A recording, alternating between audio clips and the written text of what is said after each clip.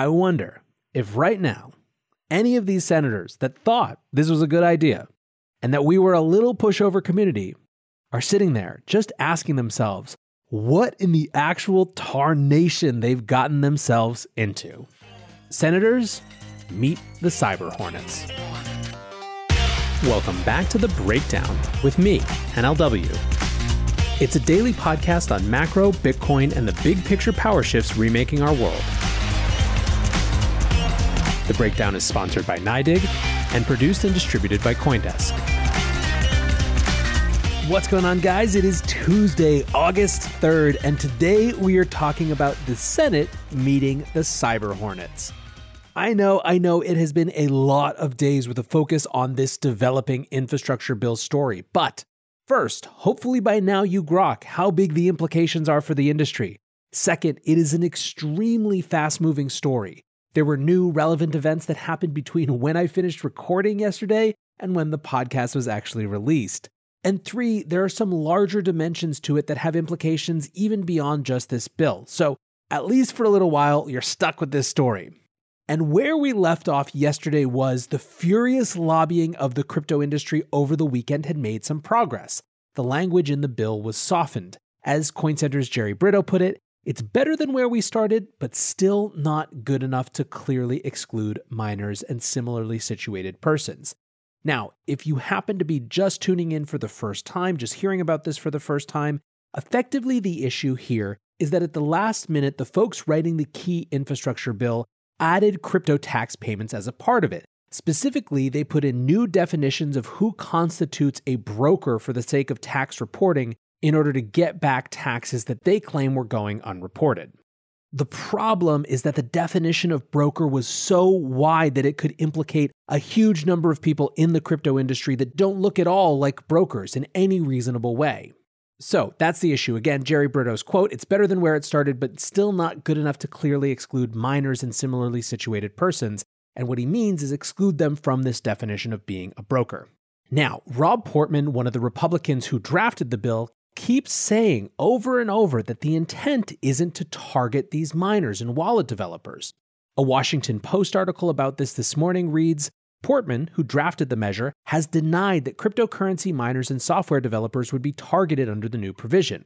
He is expected to deliver remarks on the Senate floor affirming that the plan does not apply to these groups.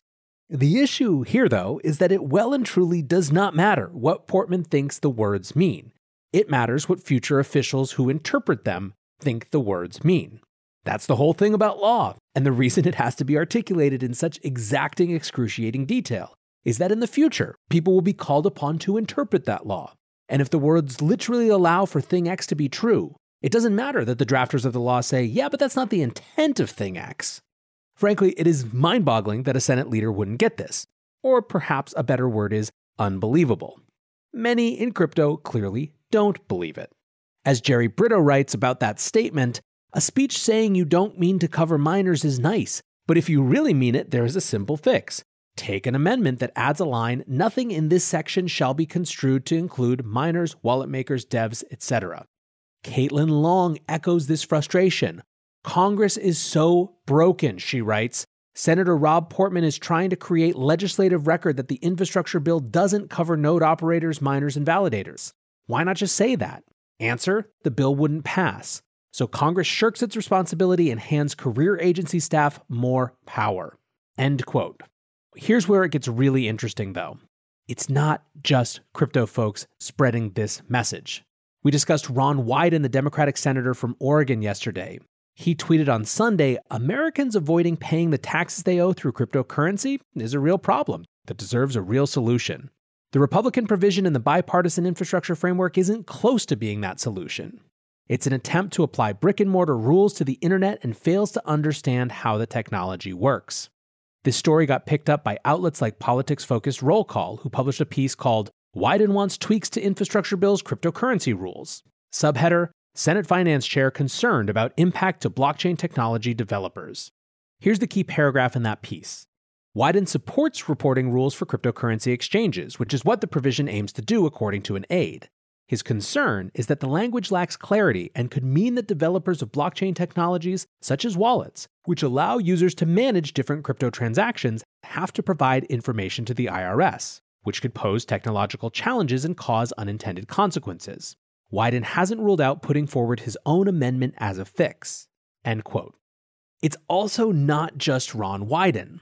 Republican Pat Toomey has called the proposal unworkable. He tweeted, "The bipartisan infrastructure package includes a hastily designed tax reporting regime for cryptocurrency. Simply put, the text is unworkable. I plan to offer an amendment to fix it." What's more, his full statement makes it even clearer that he gets it. Quote, "Congress should not rush forward with this hastily designed tax reporting regime for cryptocurrency, especially without a full understanding of the consequences.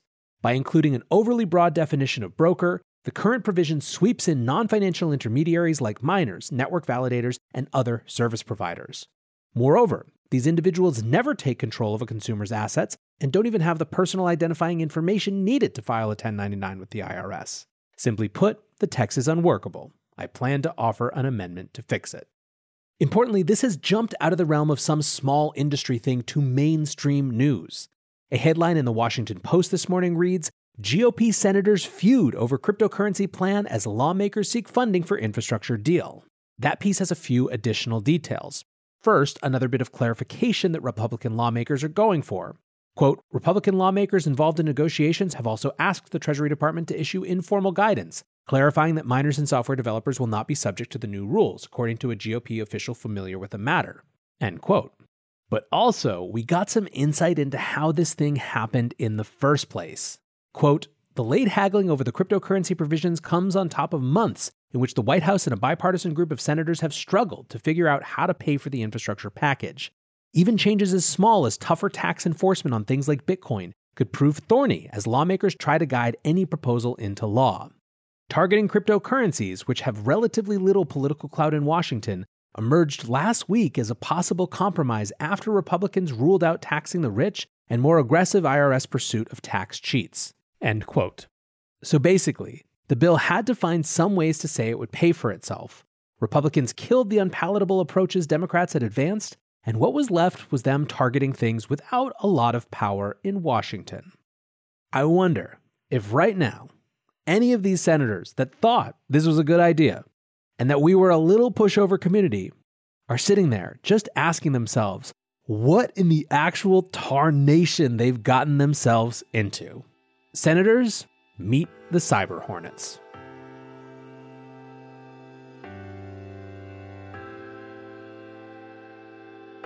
The Breakdown is sponsored by NYDIG, the institutional-grade platform for Bitcoin. As longtime listeners know, NYDIG is a major force in the Bitcoin space, and they're now making it possible for thousands of banks who have trusted relationships with hundreds of millions of customers to offer Bitcoin. That mainstream access is critical for all of us, and you can learn more about it at nydig.com/NLW. That's nydig.com/NLW.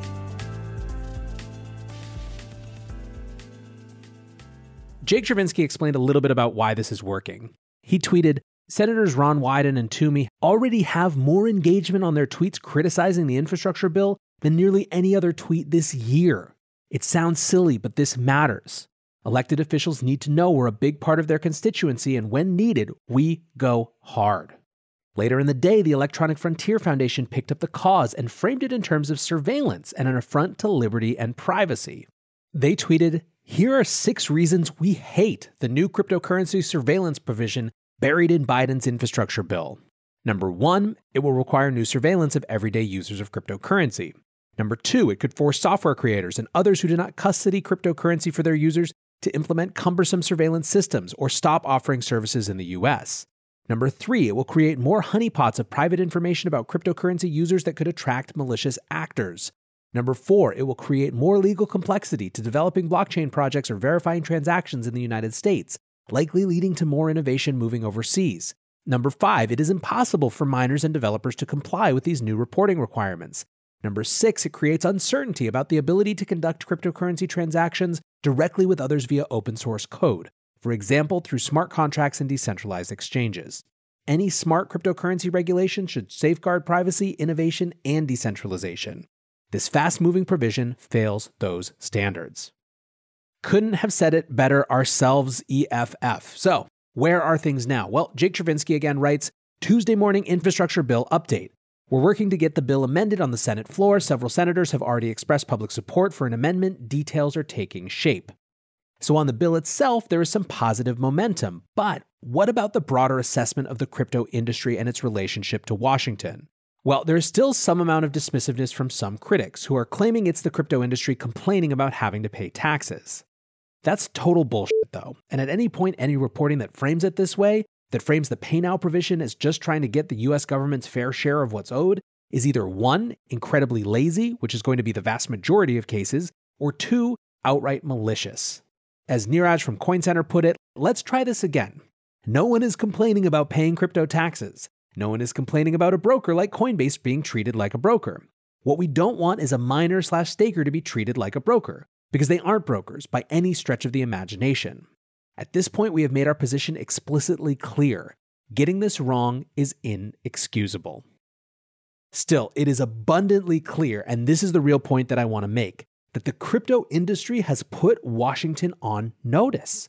A New York Times headline reads, "Cryptocurrency in the infrastructure bill, the industry wins last-minute concessions." This is really powerful. I tweeted about this morning, and Jake Chervinsky responded in saying he was really proud of this industry, that it's punching above its weight class. And that's a good thing because we are going to need it in the many, many fights to come. Remember how I told you about that massive comprehensive crypto regulation bill put forth by Congressman Don Beyer? Well, here's some tea.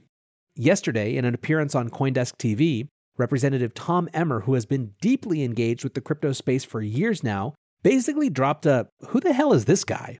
Quote, "Don Beyer hasn't been involved in this space at all that I know of. And all of a sudden, he comes out with this proposal that will give the Federal Reserve complete control over creating central bank digital currency and all kinds of related authority to it. Call me suspicious if you want, but I think that sometimes someone at Janet Yellen's Treasury would call a longtime ally like Don Beyer and say, look, we really need to push back on these Republicans." So as I mentioned, that legislation is massive, but it's still not the only thing floating around. There's also Gary Gensler. In an interview with Bloomberg today, the new SEC chairman made clear that his interest in the crypto space does not mean he's going to give it an easy pass. Quote, "While I'm neutral on the technology, even intrigued, I spent 3 years teaching it, leaning into it. I'm not neutral about investor protection." End quote. Before we go getting nervous, though, here are a few things to keep in mind. There are 2 languages regulators are using around crypto right now: investor protection and systemic risk. Investor protections are just, are there enough safeguards in the system? Now, these can have a big impact on what tools are available to people. For example, whether retail users are allowed to trade a certain asset or a certain type of derivative. But ultimately, when we're talking about investor protections, there's lots of room to work and debate, and nothing is an existential threat. Assigning crypto the label of systemic risk is a whole different thing. That's the type of language that leads to repressive regulatory regimes, extreme compliance burdens, and outright bans. That's also the language starting to be picked up by folks like Elizabeth Warren. Gensler is using the investor protection language, which, by the way, is his mandate, and that's the other thing that's important to note. Of course he has to remind people that his mandate is investor protection. If everyone perceived him to be in the pocket of crypto or overly favorable to crypto, he would have no credibility to actually help crypto. Now, as I was recording this, news started to break of a speech that Gensler gave earlier today where he had much more aggressive language towards the industry. CoinDesk is reporting it as SEC Chairman Gensler agrees with predecessor, every ICO is a security. Catherine Wu, crypto lawyer, former VC, former founding team at Masari, writes, Gensler really went live today to give us all a huge f*** you. In all seriousness, though, this is the most aggressive and hostile stance regarding U.S. crypto legislation to date from the SEC, magnitudes more than anything before. Jake Chervinsky doesn't agree. Nick Carter says it's significant. It's confused, but it's definitely a little bit different a story than I was just telling you. Unfortunately, I had to go back and add this because it came out after I was done recording, which means you probably know what we're talking about tomorrow. For now, though, what I'll say as I wrap up is this. What we're seeing is the emergence of a nascent crypto lobby, a decentralized, coordinated when it needs to be effort to push government to understand crypto on its own terms, not just smash its round peg into the square hole that used to be. I think it's extremely positive, and while there's still a ton of work to do on this specific infrastructure bill and then on the future cryptocurrency bill that was introduced by Bayer, I think we're starting to build not just the social immune system that people talk about so often, but the actual advocacy tools to turn that into different policies.